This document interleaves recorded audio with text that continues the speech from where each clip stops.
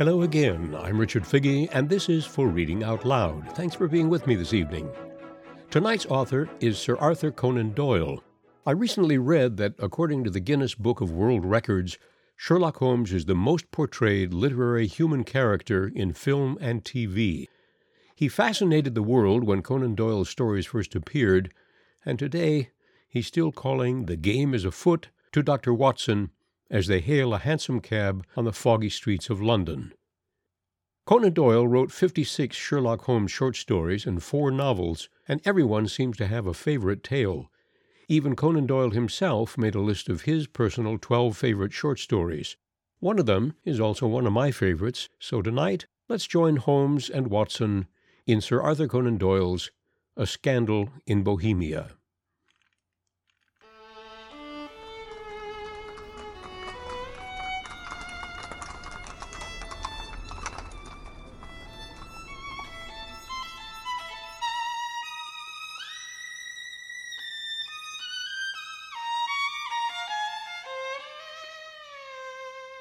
To Sherlock Holmes, she is always the woman.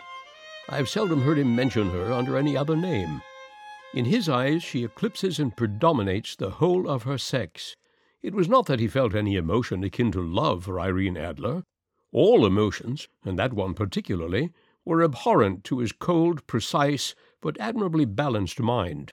He was, I take it, the most perfect reasoning and observing machine that the world has seen. But as a lover, he would have placed himself in a false position. He never spoke of the softer passions save with a jibe and a sneer. They were admirable things for the observer, excellent for drawing the veil from men's motives and actions, but for the trained reasoner to admit such intrusions into his own delicate and finely adjusted temperament was to introduce a distracting factor which might throw a doubt upon all his mental results. Grit in a sensitive instrument, or a crack in one of his own high-power lenses, would not be more disturbing than a strong emotion in a nature such as his. And yet there was but one woman to him, and that woman was the late Irene Adler, of dubious and questionable memory. I had seen little of Holmes lately. My marriage had drifted us away from each other. My own complete happiness, and the home-centered interests which rise up around the man who first finds himself master of his own establishment, were sufficient to absorb all my attention, while Holmes, who loathed every form of society with his whole Bohemian soul, remained in our lodgings in Baker Street, buried among his old books, and alternating from week to week between cocaine and ambition, the drowsiness of the drug, and the fierce energy of his own keen nature. He was still, as ever, deeply attracted by the study of crime, and occupied his immense faculties and extraordinary powers of observation in following out those clues and clearing up those mysteries which had been abandoned as hopeless by the official police. From time to time I heard some vague account of his doings, of his summons to Odessa in the case of the Trepoff murder, of his clearing up of the singular tragedy of the Atkinson brothers at Trincomalee, and finally of the mission which he had accomplished so delicately and successfully for the reigning family of Holland. Beyond these signs of his activity, however, which I merely shared with all the readers of the daily press, I knew little of my former friend and companion. One night, it was on the 20th of March, 1888, I was returning from a journey to a patient, for I had now returned to civil practice, when my way led me through Baker Street. As I passed the well-remembered door, which must always be associated in my mind with my wooing, and with the dark incidents of the study in scarlet, I was seized with a keen desire to see Holmes again, and to know how he was employing his extraordinary powers. His rooms were brilliantly lit, and even as I looked up, I saw his tall, spare figure pass twice in a dark silhouette against the blind. He was pacing the room swiftly, eagerly, with his head sunk upon his chest and his hands clasped behind him. To me, who knew his every mood and habit, his attitude and manner told their own story. He was at work again. He had risen out of his drug-created dreams and was hot upon the scent of some new problem. I rang the bell and was shown up to the chamber which had formerly been in part my own. His manner was not effusive, it seldom was, but he was glad, I think, to see me. With hardly a word spoken, but with a kindly eye he waved me to an armchair, threw across his case of cigars, and indicated a spirit case and a gasogene in the corner. Then he stood before the fire and looked me over in his singular introspective fashion. "Wedlock suits you," he remarked. "I think, Watson, that you have put on 7.5 pounds since I saw you." "7," I answered. "Indeed, I should have thought a little more. Just a trifle more, I fancy, Watson. And in practice again, I observe. You did not tell me that you intended to go into harness." "Then how did you know?" "I see it. I deduce it. How do I know that you have been getting yourself very wet lately, and that you have a most clumsy and careless servant girl?" "My dear Holmes," said I, "this is too much. You would certainly have been burned had you lived a few centuries ago. It is true that I had a country walk on Thursday and came home in a dreadful mess, but as I have changed my clothes, I can't imagine how you deduce it. As to Mary Jane, she is incorrigible, and my wife has given her notice. But there again I failed to see how you work it out." He chuckled to himself and rubbed his long, nervous hands together. "It is simplicity itself," he said. "My eyes tell me that on the inside of your left shoe, just where the firelight strikes it, the leather is scored by 6 almost parallel cuts. Obviously, they have been caused by someone who has very carelessly scraped around the edges of the sole in order to remove crusted mud from it. Hence, you see, my double deduction that you have been out in vile weather, and that you had a particularly malignant boot-slitting specimen of the London slavey. As to your practice, if a gentleman walks into my rooms smelling of iodoform, with a black mark of nitrate of silver upon his right forefinger, and a bulge on the right side of his top hat to show where he has secreted his stethoscope, I must be dull indeed if I do not pronounce him to be an active member of the medical profession." I could not help laughing at the ease with which he explained his process of deduction.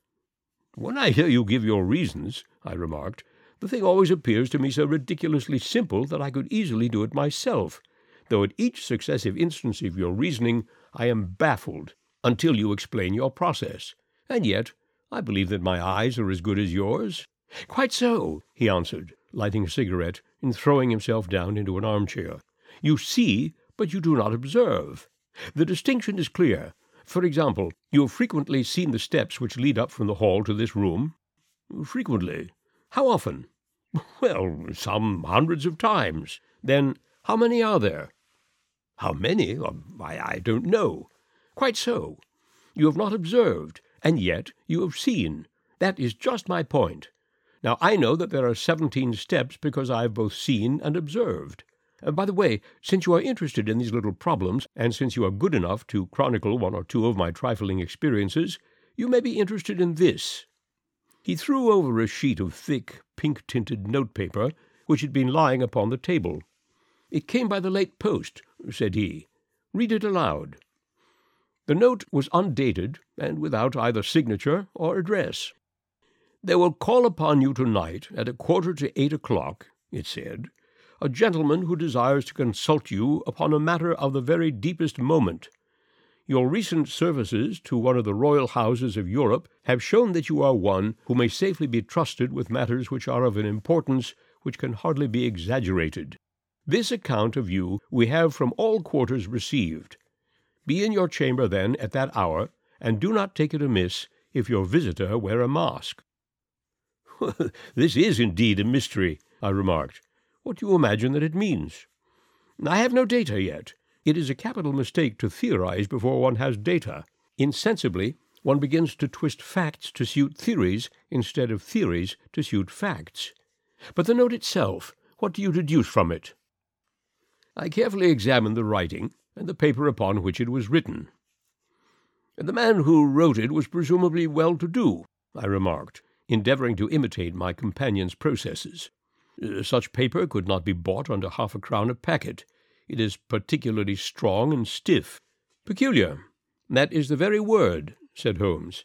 "It is not an English paper at all. Hold it up to the light." I did so, and saw a large E with a small g, a P and a large G, and a small T woven into the texture of the paper.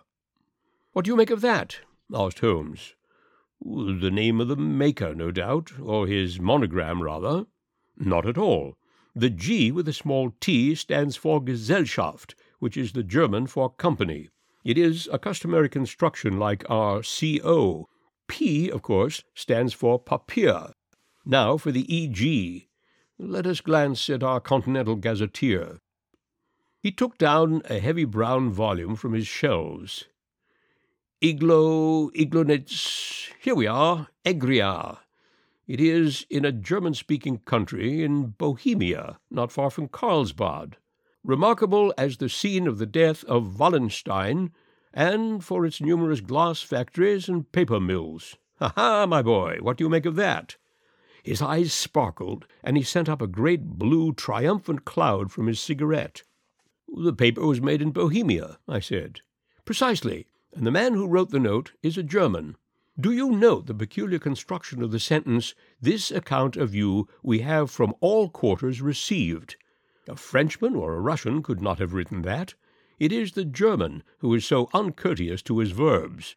It only remains, therefore, to discover what is wanted by this German who writes upon Bohemian paper and prefers wearing a mask to showing his face. And here he comes, if I'm not mistaken, to resolve all our doubts. As he spoke, there was the sharp sound of horses' hoofs and grating wheels against the curb, followed by a sharp pull at the bell. Holmes whistled. "A pair, by the sound," said he. "Yes," he continued, glancing out of the window. "A nice little brougham and a pair of beauties. 150 guineas apiece. There's money in this case, Watson, if there is nothing else. I think I had better go, Holmes." "Not a bit, Doctor. Stay where you are. I am lost without my Boswell, and this promises to be interesting. It would be a pity to miss it." "But your client?" "Never mind him. I may want your help, and so may he. Here he comes. Sit down in that armchair, Doctor, and give us your best attention." A slow and heavy step, which had been heard upon the stairs and in the passage, paused immediately outside the door. Then there was a loud and authoritative tap. "Come in," said Holmes. A man entered who could hardly have been less than 6 feet 6 inches in height, with the chest and limbs of a Hercules. His dress was rich, with a richness which would, in England, be looked upon as akin to bad taste. Heavy bands of astrakhan were slashed across the sleeves and front of his double-breasted coat, while the deep blue cloak, which was thrown over his shoulders, was lined with flame-colored silk and secured at the neck with a brooch which consisted of a single flaming beryl. Boots which extended halfway up his calves, and which were trimmed at the tops with rich brown fur, completed the impression of barbaric opulence which was suggested by his whole appearance. He carried a broad-brimmed hat in his hand, while he wore across the upper part of his face, extending down past the cheekbones, a black vizard mask which he had apparently adjusted that very moment, for his hand was still raised to it as he entered. From the lower part of the face he appeared to be a man of strong character, with a thick, hanging lip and a long, straight chin suggestive of resolution pushed to the length of obstinacy. "You had my note?" he asked with a deep, harsh voice and a strongly marked German accent. "I told you that I would call." He looked from one to the other of us, as if uncertain which to address. "Pray take a seat," said Holmes. "This is my friend and colleague, Dr. Watson, who is occasionally good enough to help me in my cases. Whom have I the honor to address?" "You may address me as the Count von Kramm, a Bohemian nobleman. I understand that this gentleman, your friend, is a man of honor and discretion, whom I may trust with a matter of the most extreme importance. If not, I should much prefer to communicate with you alone." I rose to go, but Holmes caught me by the wrist and pushed me back into my chair. "It is both or none," said he. "You may say before this gentleman anything which you may say to me." The Count shrugged his broad shoulders. "Then I must begin," said he, "by binding you both to absolute secrecy for 2 years. At the end of that time the matter will be of no importance. At present it is not too much to say that it is of such weight it may have an influence upon European history." "I promise," said Holmes. "And I." "You will excuse this mask," continued our strange visitor. "The august person who employs me wishes his agent to be unknown to you, and I may confess at once that the title by which I have just called myself is not exactly my own. "I was aware of it," said Holmes dryly. "The circumstances are of great delicacy, and every precaution has to be taken to quench what might grow to be an immense scandal and seriously compromise one of the reigning families of Europe. To speak plainly, the matter implicates the great house of Ormstein, hereditary kings of Bohemia." "I was also aware of that," murmured Holmes, settling himself down in the armchair and closing his eyes. Our visitor glanced with some apparent surprise at the languid, lounging figure of the man who had been, no doubt, depicted to him as the most incisive reasoner and most energetic agent in Europe. Holmes slowly reopened his eyes and looked impatiently at his gigantic client. "If your Majesty would condescend to state your case," he remarked, "I should be better able to advise you." The man sprang from his chair and paced up and down the room in uncontrollable agitation. Then, with a gesture of desperation, he tore the mask from his face and hurled it upon the ground. "You are right," he cried. "I am the king. Why should I attempt to conceal it?"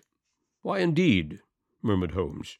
"Your Majesty had not spoken before I was aware that I was addressing Wilhelm Gottsreich Sigismund von Ormstein, Grand Duke of Kassel-Felstein and hereditary King of Bohemia." "But you understand," said our strange visitor, sitting down once more and passing his hand over his high white forehead. "You can understand that I am not accustomed to doing such business in my own person.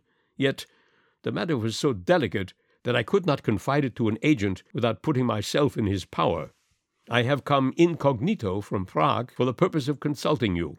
"Then pray consult," said Holmes, shutting his eyes once more. "The facts are briefly these. Some 5 years ago, during a lengthy visit to Warsaw, I made the acquaintance of the well-known adventuress Irene Adler. The name is no doubt familiar to you.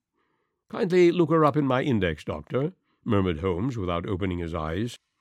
For many years he had adopted a system of docketing all paragraphs concerning men and things, so that it was difficult to name a subject or a person on which he could not at once furnish information. In this case, I found her biography sandwiched in between that of a Hebrew rabbi and that of a staff commander who had written a monograph upon the deep-sea fishes. "Let me see," said Holmes. Born in New Jersey in the year 1858. Contralto. La Scala. Prima donna, Imperial Opera of Warsaw. Yes. Retired from operatic stage. Living in London. Quite so. Your Majesty, as I understand, became entangled with this young person, wrote her some compromising letters, and is now desirous of getting those letters back." "Precisely so. But how? Was there a secret marriage?" "None." "No legal papers or certificates?" "None." "Then I fail to follow your Majesty. If this young person should produce her letters for blackmailing or other purposes, how is she to prove their authenticity?" "There's the writing." "Pooh-pooh, forgery." "My private notepaper." "Stolen." "My own seal." "Imitated." "My photograph." "Bought." "We were both in the photograph." "Oh dear, that is very bad. Your Majesty has indeed committed an indiscretion." "I was mad, insane." "You have compromised yourself seriously."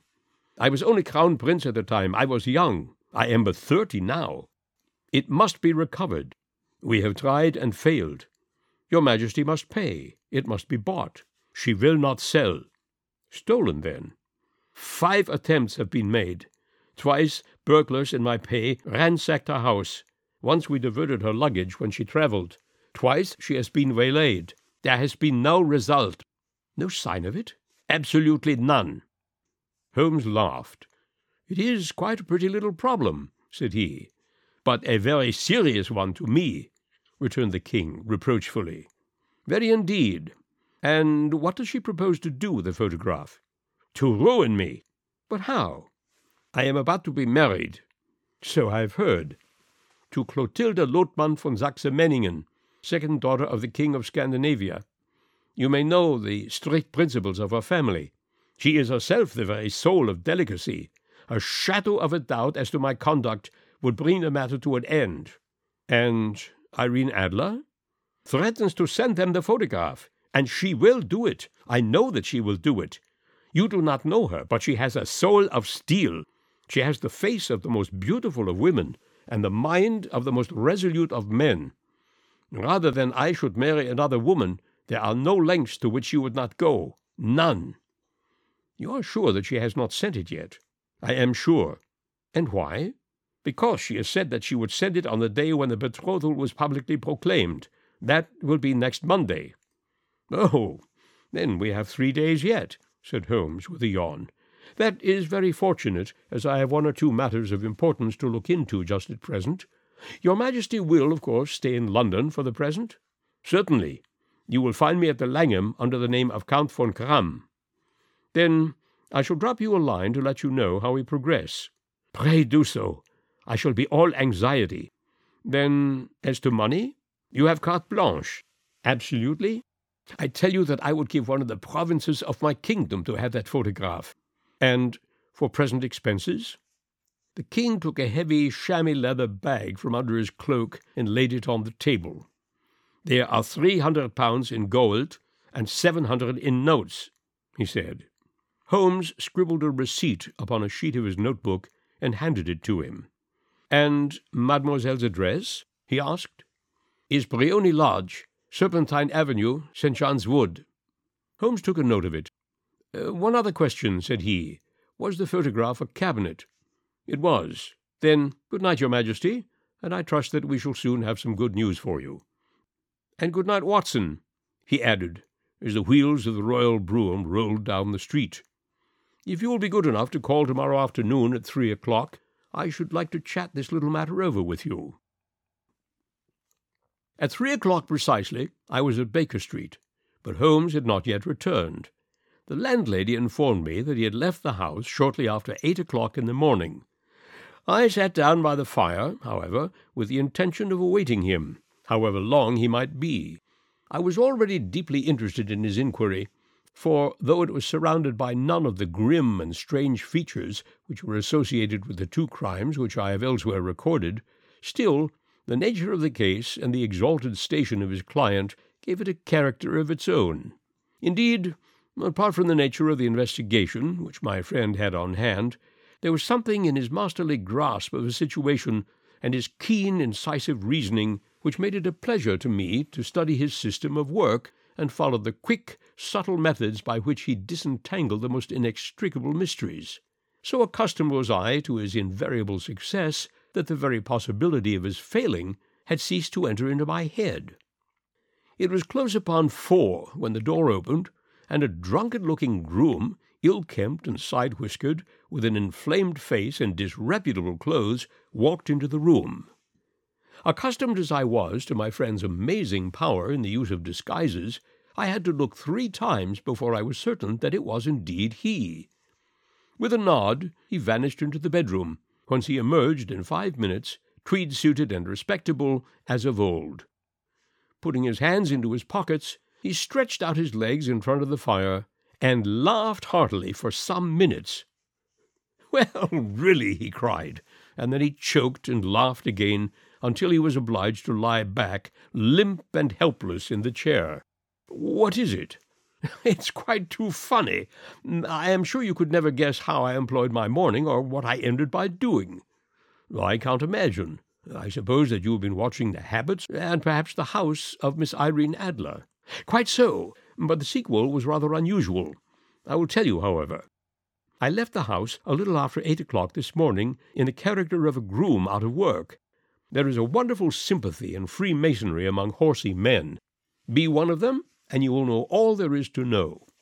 I soon found Briony Lodge. It is a bijou villa with a garden at the back, but built out in front right up to the road, 2 stories. Chubb lock to the door, large sitting-room on the right side, well furnished, with long windows almost to the floor, and those preposterous English window fasteners which a child could open. Behind, there was nothing remarkable save that the passage window could be reached from the top of the coach-house. I walked round it and examined it closely from every point of view, but without noting anything else of interest. I then lounged down the street and found, as I expected, that there was a mews in a lane which runs down by one wall of the garden. I lent the ostlers a hand in rubbing down their horses, and received in exchange twopence, a glass of half and half, 2 fills of shag tobacco, and as much information as I could desire about Miss Adler, to say nothing of half a dozen other people in the neighbourhood in whom I was not in the least interested, but whose biographies I was compelled to listen to. "And what of Irene Adler?" I asked. "Oh, she has turned all the men's heads down in that part. She is the daintiest thing under a bonnet on this planet, so say the Serpentine Mews to a man. She lives quietly, sings at concerts, drives out at 5 every day, and returns at 7 sharp for dinner. Seldom goes out at other times, except when she sings. Has only one male visitor, but a good deal of him. He is dark, handsome, and dashing. Never calls less than once a day, and often twice. He is a Mr. Geoffrey Norton of the Inner Temple. See the advantages of a cabman as a confidant. They had driven him home a dozen times from Serpentine Mews, and knew all about him. When I had listened to all they had to tell, I began to walk up and down near Briony Lodge once more, and to think over my plan of campaign. This Godfrey Norton was evidently an important factor in the matter. He was a lawyer.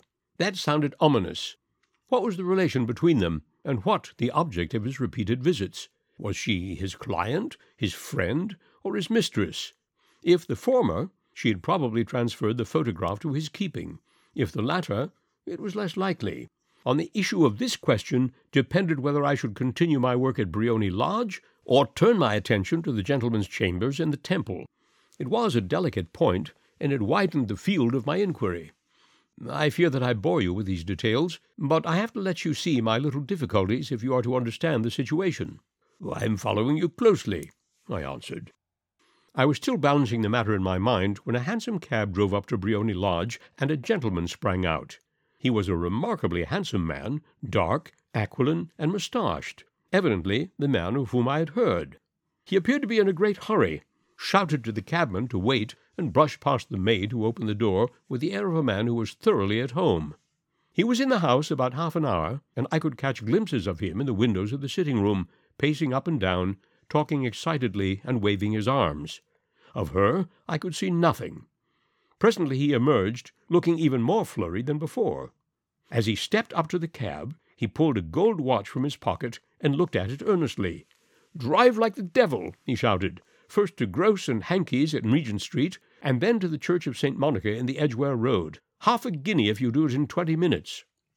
Away they went, and I was just wondering whether I should not do well to follow them, when up the lane came a neat little landau, the coachman with his coat only half buttoned, and his tie under his ear, while all the tags of his harness were sticking out of the buckles. It hadn't pulled up before she shot out of the hall door and into it. I only caught a glimpse of her at the moment, but she was a lovely woman, with a face that a man might die for. "The Church of St. Monica, John," she cried, "and half a sovereign if you reach it in 20 minutes. This was quite too good to lose, Watson. I was just balancing whether I should run for it, or whether I should perch behind her landau, when a cab came through the street. The driver looked twice at such a shabby fare, but I jumped in before he could object. "The Church of St. Monica," said I, "and half a sovereign if you reach it in 20 minutes. It was 25 minutes to 12, and, of course, it was clear enough what was in the wind. My cabby drove fast. I don't think I ever drove faster, but the others were there before us. The cab and the landau with their steaming horses were in front of the door when I arrived. I paid the man and hurried into the church. There was not a soul there save the two whom I had followed, and a surpliced clergyman, who seemed to be expostulating with them. They were all three standing in a knot in front of the altar. I lounged up the side aisle like any idler who had dropped into a church. Suddenly, to my surprise, the three at the altar faced round to me, and Geoffrey Norton came running as hard as he could towards me. "Thank God!" he cried. "You'll do. Come, come." "What then?" I asked. "Come, man, come. Only 3 minutes, or it won't be legal." I was half dragged up to the altar, and before I knew where I was, I found myself mumbling responses which were whispered in my ear, and vouching for things of which I knew nothing, and generally assisting in the secure tying up of Irene Adler, spinster, to Godfrey Norton, bachelor. It was all done in an instant, and there was the gentleman thanking me on the one side, and the lady on the other, while the clergyman beamed on me in front. It was the most preposterous position in which I ever found myself in my life, and it was the thought of it that started me laughing just now. It seems that there had been some informality about their license, that the clergyman absolutely refused to marry them without a witness of some sort, and that my lucky appearance saved the bridegroom from having to sally out into the street in search of a best man. The bride gave me a sovereign, and I mean to wear it on my watch-chain in memory of the occasion." "This is a very unexpected turn of affairs," said I. "And what then?" "Well, I found my plans very seriously menaced. It looked as if the pair might take an immediate departure, and so necessitate very prompt and energetic measures on my part. At the church door, however, they separated, he driving back to the temple, and she to her own house. 'I shall drive out in the park at 5 as usual,' she said as she left him. I heard no more. They drove away in different directions, and I went off to make my own arrangements." "Which are?" "Some cold beef and a glass of beer," he answered, ringing the bell. "And I'm likely to be busier still this evening. By the way, Doctor, I shall want your cooperation." "I shall be delighted." "You don't mind breaking the law?" "Not in the least." "Nor running a chance of arrest?" "Not in a good cause." "Oh, the cause is excellent. Then I am your man." "I was sure that I might rely on you." "But what is it you wish?" "When Mrs. Turner has brought in the tray, I will make it clear to you. Now," he said, as he turned hungrily to the simple fare that our landlady had provided, "I must discuss it while I eat, for I have not much time. It is nearly 5 now. In 2 hours we must be on the scene of action. Miss Irene, or Madam rather, returns from her drive at 7. We must be at Briony Lodge to meet her." "And what then?" "You must leave that to me. I have already arranged what is to occur. There is only one point on which I must insist. You must not interfere, come what may. You understand?" "I am to be neutral." "To do nothing whatever. There will probably be some unpleasantness. Do not join in it. It will end in my being conveyed into the house. 4 or 5 minutes afterwards, the sitting-room window will open. You are to station yourself close to that open window." "Yes." "You are to watch me, for I will be visible to you." "Yes." "And when I raise my hand, so, you will throw into the room what I give you to throw, and will, at the same time, raise the cry of 'Fire!' You quite follow me?" "Entirely." "It is nothing very formidable," he said, taking a long cigar-shaped roll from his pocket. "It is an ordinary plumber's smoke rocket, fitted with a cap at either end to make it self-lighting. Your task is confined to that. When you raise your cry of 'Fire!' it will be taken up by quite a number of people. You may then walk to the end of the street, and I will rejoin you in 10 minutes. I hope that I've made myself clear?" "I am to remain neutral, to go near the window, to watch you, and at the signal to throw in this object, and then to raise the cry of 'Fire!' and to wait you at the corner of the street." "Precisely. Then you may entirely rely on me." "That is excellent. I think perhaps it is almost time that I prepare for the new role I have to play." He disappeared into his bedroom, and returned in a few minutes in the character of an amiable and simple-minded nonconformist clergyman. His broad black hat, his baggy trousers, his white tie, his sympathetic smile, and his general look of peering and benevolent curiosity were such as Mr. John Hare alone could have equalled. It was not merely that Holmes changed his costume. His expression, his manner, his very soul seemed to vary with every fresh part that he assumed. The stage lost a fine actor, even as science lost an acute reasoner, when he became a specialist in crime.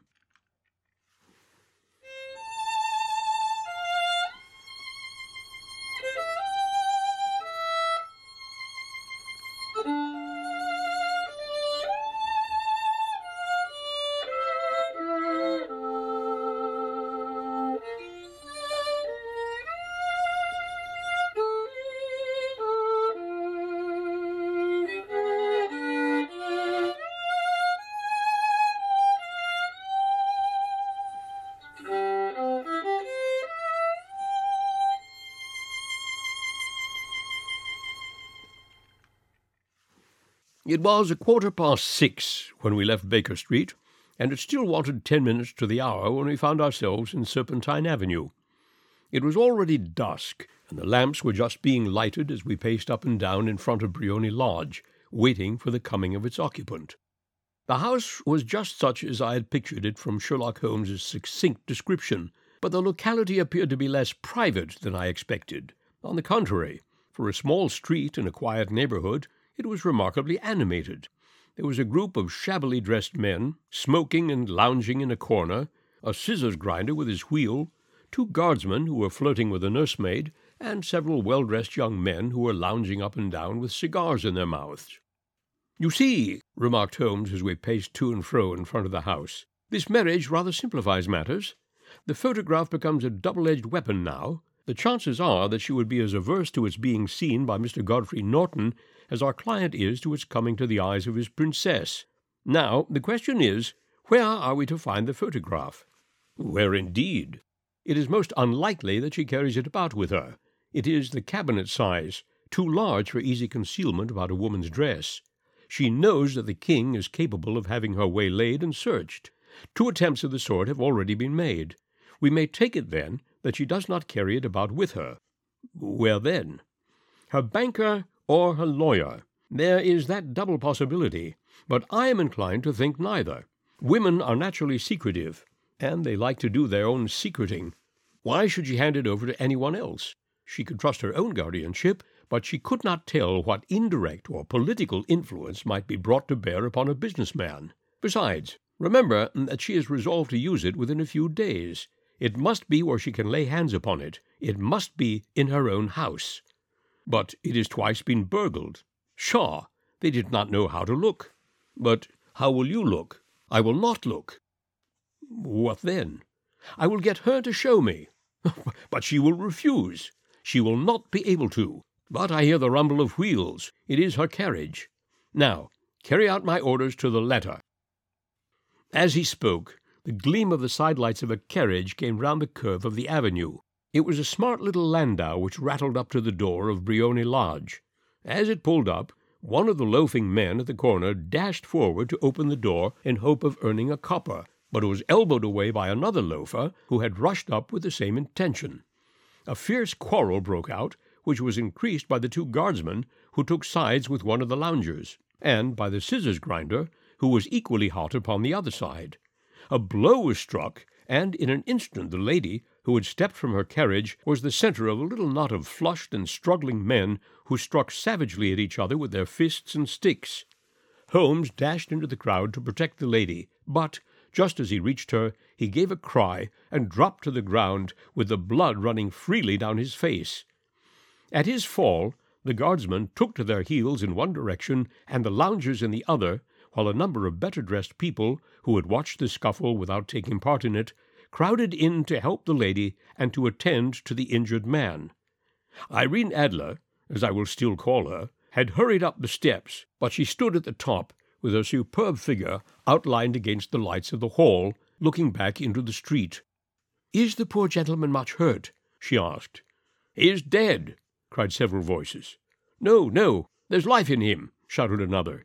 "But he'll be gone before you can get him to hospital." "He's a brave fellow," said a woman. "They would have had the lady's purse and watch if it hadn't been for him. They were a gang, and a rough one, too." "Ah, he's breathing now. He can't lie in the street. May we bring him in, ma'am?" "Surely. Bring him into the sitting-room. There is a comfortable sofa. This way, please." Slowly and solemnly he was borne into Briony Lodge and laid out in the principal room, while I still observed the proceedings from my post by the window. The lamps had been lit, but the blinds had not been drawn, so that I could see Holmes as he lay upon the couch. I do not know whether he was seized with compunction at that moment for the part he was playing, but I know that I never felt more heartily ashamed of myself in my life than when I saw the beautiful creature against whom I was conspiring, or the grace and kindness with which he waited upon the injured man. And yet it would be the blackest treachery to Holmes to draw back now from the part which he had entrusted to me. I hardened my heart, and took the smoke rocket from under my ulster. After all, I thought, we are not injuring her. We are but preventing her from injuring another. Holmes had sat up upon the couch, and I saw him motion like a man who is in need of air. A maid rushed across and threw open the window. At the same instant I saw him raise his hand, and at the signal I tossed my rocket into the room with a cry of fire. The word was no sooner out of my mouth than the whole crowd of spectators, well-dressed and ill, gentlemen, ostlers, and servant-maids, joined in a general shriek of fire. Thick clouds of smoke curled through the room and out at the open window. I caught a glimpse of rushing figures, and a moment later the voice of Holmes from within, assuring them that it was a false alarm. Slipping through the shouting crowd, I made my way to the corner of the street, and in 10 minutes was rejoiced to find my friend's arm in mine and to get away from the scene of uproar. He walked swiftly and in silence for some minutes until we had turned down one of the quiet streets which lead towards the Edgware Road. "You did it very nicely, Doctor," he remarked. "Nothing could have been better. It is all right. You have the photograph? I know where it is. And how did you find it? She showed me, as I told you she would." "I am still in the dark." "I do not wish to make a mystery," said he, laughing. "The matter was perfectly simple. You, of course, saw that everyone in the street was an accomplice. They were all engaged for the evening. I guessed as much. Then, when the row broke out, I had a little moist red paint in the palm of my hand. I rushed forward, fell down, clapped my hand to my face, and became a piteous spectacle. It is an old trick. That also I can fathom. Then they carried me in.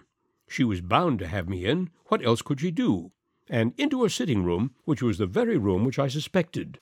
It lay between that and her bedroom, and I was determined to see which.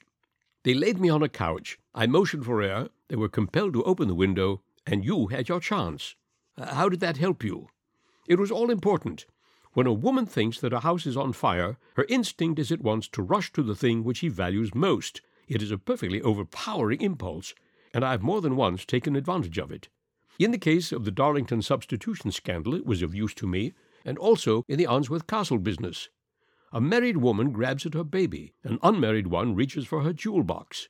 Now, it was clear to me that Our Lady of today had nothing in the house more precious to her than what we are in quest of. She would rush to secure it. The alarm of fire was admirably done. The smoke and the shouting were enough to shatter nerves of steel. She responded beautifully. The photograph is in a recess behind a sliding panel, just above the right bell pull. She was there in an instant, and I caught a glimpse of it as she half drew it out. When I cried out that it was a false alarm, she replaced it, glanced at the rocket, rushed from the room, and I have not seen her since. I rose, and making my excuses, escaped from the house. I hesitated whether to attempt to secure the photograph at once, but the coachman had come in, and as he was watching me narrowly, it seemed safer to wait.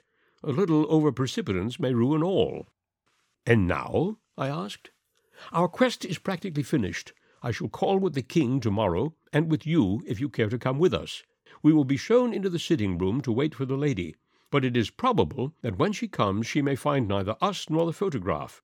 It might be a satisfaction to His Majesty to regain it with his own hands." "And when will you call?"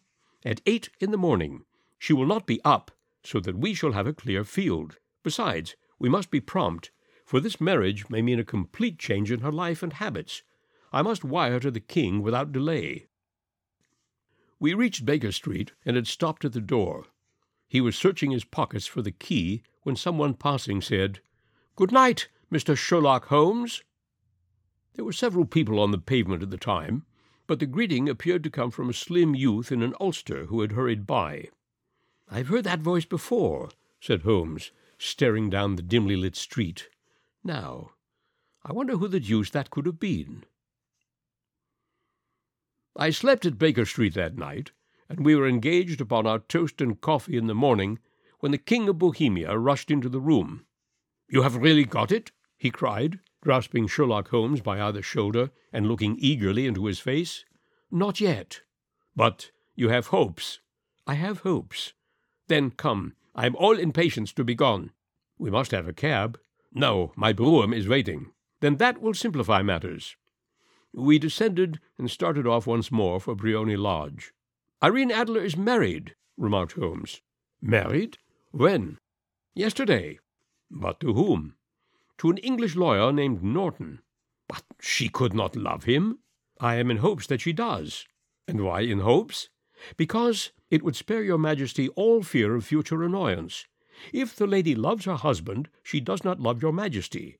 If she does not love your Majesty, there is no reason why she should interfere with your Majesty's plan." "It is true. And yet— well, I wish she had been of my own station. What a queen she would have made." He relapsed into a moody silence, which was not broken until we drew up in Serpentine Avenue. The door of Briony Lodge was open, and an elderly woman stood upon the steps. She watched us with a sardonic eye as we stepped from the brougham. "Mr. Sherlock Holmes, I believe," said she. "I am Mr. Holmes," answered my companion, looking at her with a questioning and rather startled gaze. "Indeed. My mistress told me that you were likely to call. She left this morning with her husband by the 5:15 train from Charing Cross for the Continent." "What?" Sherlock Holmes staggered back, white with chagrin and surprise. "Do you mean that she has left England, never to return?" "And the papers?" asked the king hoarsely. "All is lost." "We shall see." He pushed past the servant and rushed into the drawing-room, followed by the king and myself. The furniture was scattered about in every direction, with dismantled shelves and open drawers, as if the lady had hurriedly ransacked them before her flight. Holmes rushed at the bell-pull, tore back the small sliding shutter, and, plunging in his hand, pulled out a photograph and a letter. The photograph was of Irene Adler herself in evening dress. The letter was superscribed to Sherlock Holmes, Esquire, to be left till called for. My friend tore it open, and we all three read it together. It was dated at midnight of the preceding night, and ran in this way: "My dear Sherlock Holmes, you really did it very well. You took me in completely. Until after the alarm of fire, I had not a suspicion. But then, when I found how I had betrayed myself, I began to think. I had been warned against you months ago. I had been told that if the king employed an agent, it would certainly be you, and your address had been given me. Yet, with all this, you made me reveal what you wanted to know. Even after I became suspicious, I found it hard to think evil of such a dear, kind old clergyman. But, you know, I have been trained as an actress myself. Male costume is nothing new to me. I often take advantage of the freedom which it gives. I sent John, the coachman, to watch you, ran upstairs, got into my walking clothes, as I call them, and came down just as you departed. Well, I followed you to your door, and so made sure that I was really an object of interest to the celebrated Mr. Sherlock Holmes. Then I, rather imprudently, wished you good night, and started for the Temple to see my husband. We both thought the best resource was flight when pursued by so formidable an antagonist. So, you will find the nest empty when you call tomorrow. As to the photograph, your client may rest in peace. I love and am loved by a better man than he. The king may do what he will without hindrance from one whom he has cruelly wronged. I keep it only to safeguard myself and to preserve a weapon which will always secure me from any steps which he might take in the future. I leave a photograph which he might care to possess, and I remain, dear Mr. Sherlock Holmes, very truly yours, Irene Norton, née Adler." "What a woman! Oh, what a woman!" cried the King of Bohemia, when we had all three read this epistle. "Did I not tell you how quick and resolute she was? Would she not have made an admirable queen? Is it not a pity that she was not on my level?" "From what I have seen of the lady, she seems, indeed, to be on a very different level to your Majesty," said Holmes coldly. "I am sorry that I have not been able to bring your Majesty's business to a more successful conclusion." "On the contrary, my dear sir," cried the king, "nothing could be more successful. I know that her word is inviolate. The photograph is now as safe as if it were in the fire." "I am glad to hear your Majesty say so." "I am immensely indebted to you. Pray tell me in what way I can reward you." "This ring." He slipped an emerald snake ring from his finger and held it upon the palm of his hand. "Your Majesty has something which I should value even more highly," said Holmes. "You have but to name it." "This photograph." The king stared at him in amazement. "Irene's photograph?" he cried. "Certainly, if you wish it." "I thank your Majesty. Then there is no more to be done in the matter. I have the honor to wish you a very good morning." He bowed, and, turning away without observing the hand which the king had stretched out to him, he set off in my company for his chambers. And that was how a great scandal threatened to affect the kingdom of Bohemia, and how the best plans of Mr. Sherlock Holmes were beaten by a woman's wit. He used to make merry over the cleverness of women, but I've not heard him do it of late. And when he speaks of Irene Adler, or when he refers to her photograph, it is always under the honorable title of the woman.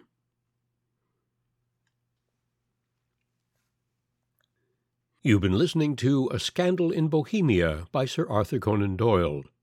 The Sherlockian theme music is the Orientale and Galop from Rick Sowash's Piano Trio No. 2, used here by kind permission of the composer. The violin solo heard in the interlude was played by Thomas Wood. The story ends on a very gracious note. Two superb players recognize each other's gifts and ingenuity. The winner is unexpectedly generous, and Holmes, for once bested by an adversary, is left with admiration and perhaps even, dare we say it, a certain affection for the one whom he would always refer to as the woman. I'm Richard Figge, and this has been For Reading Out Loud. I hope you'll join me again next week. In the meantime, be well, be happy, all the best.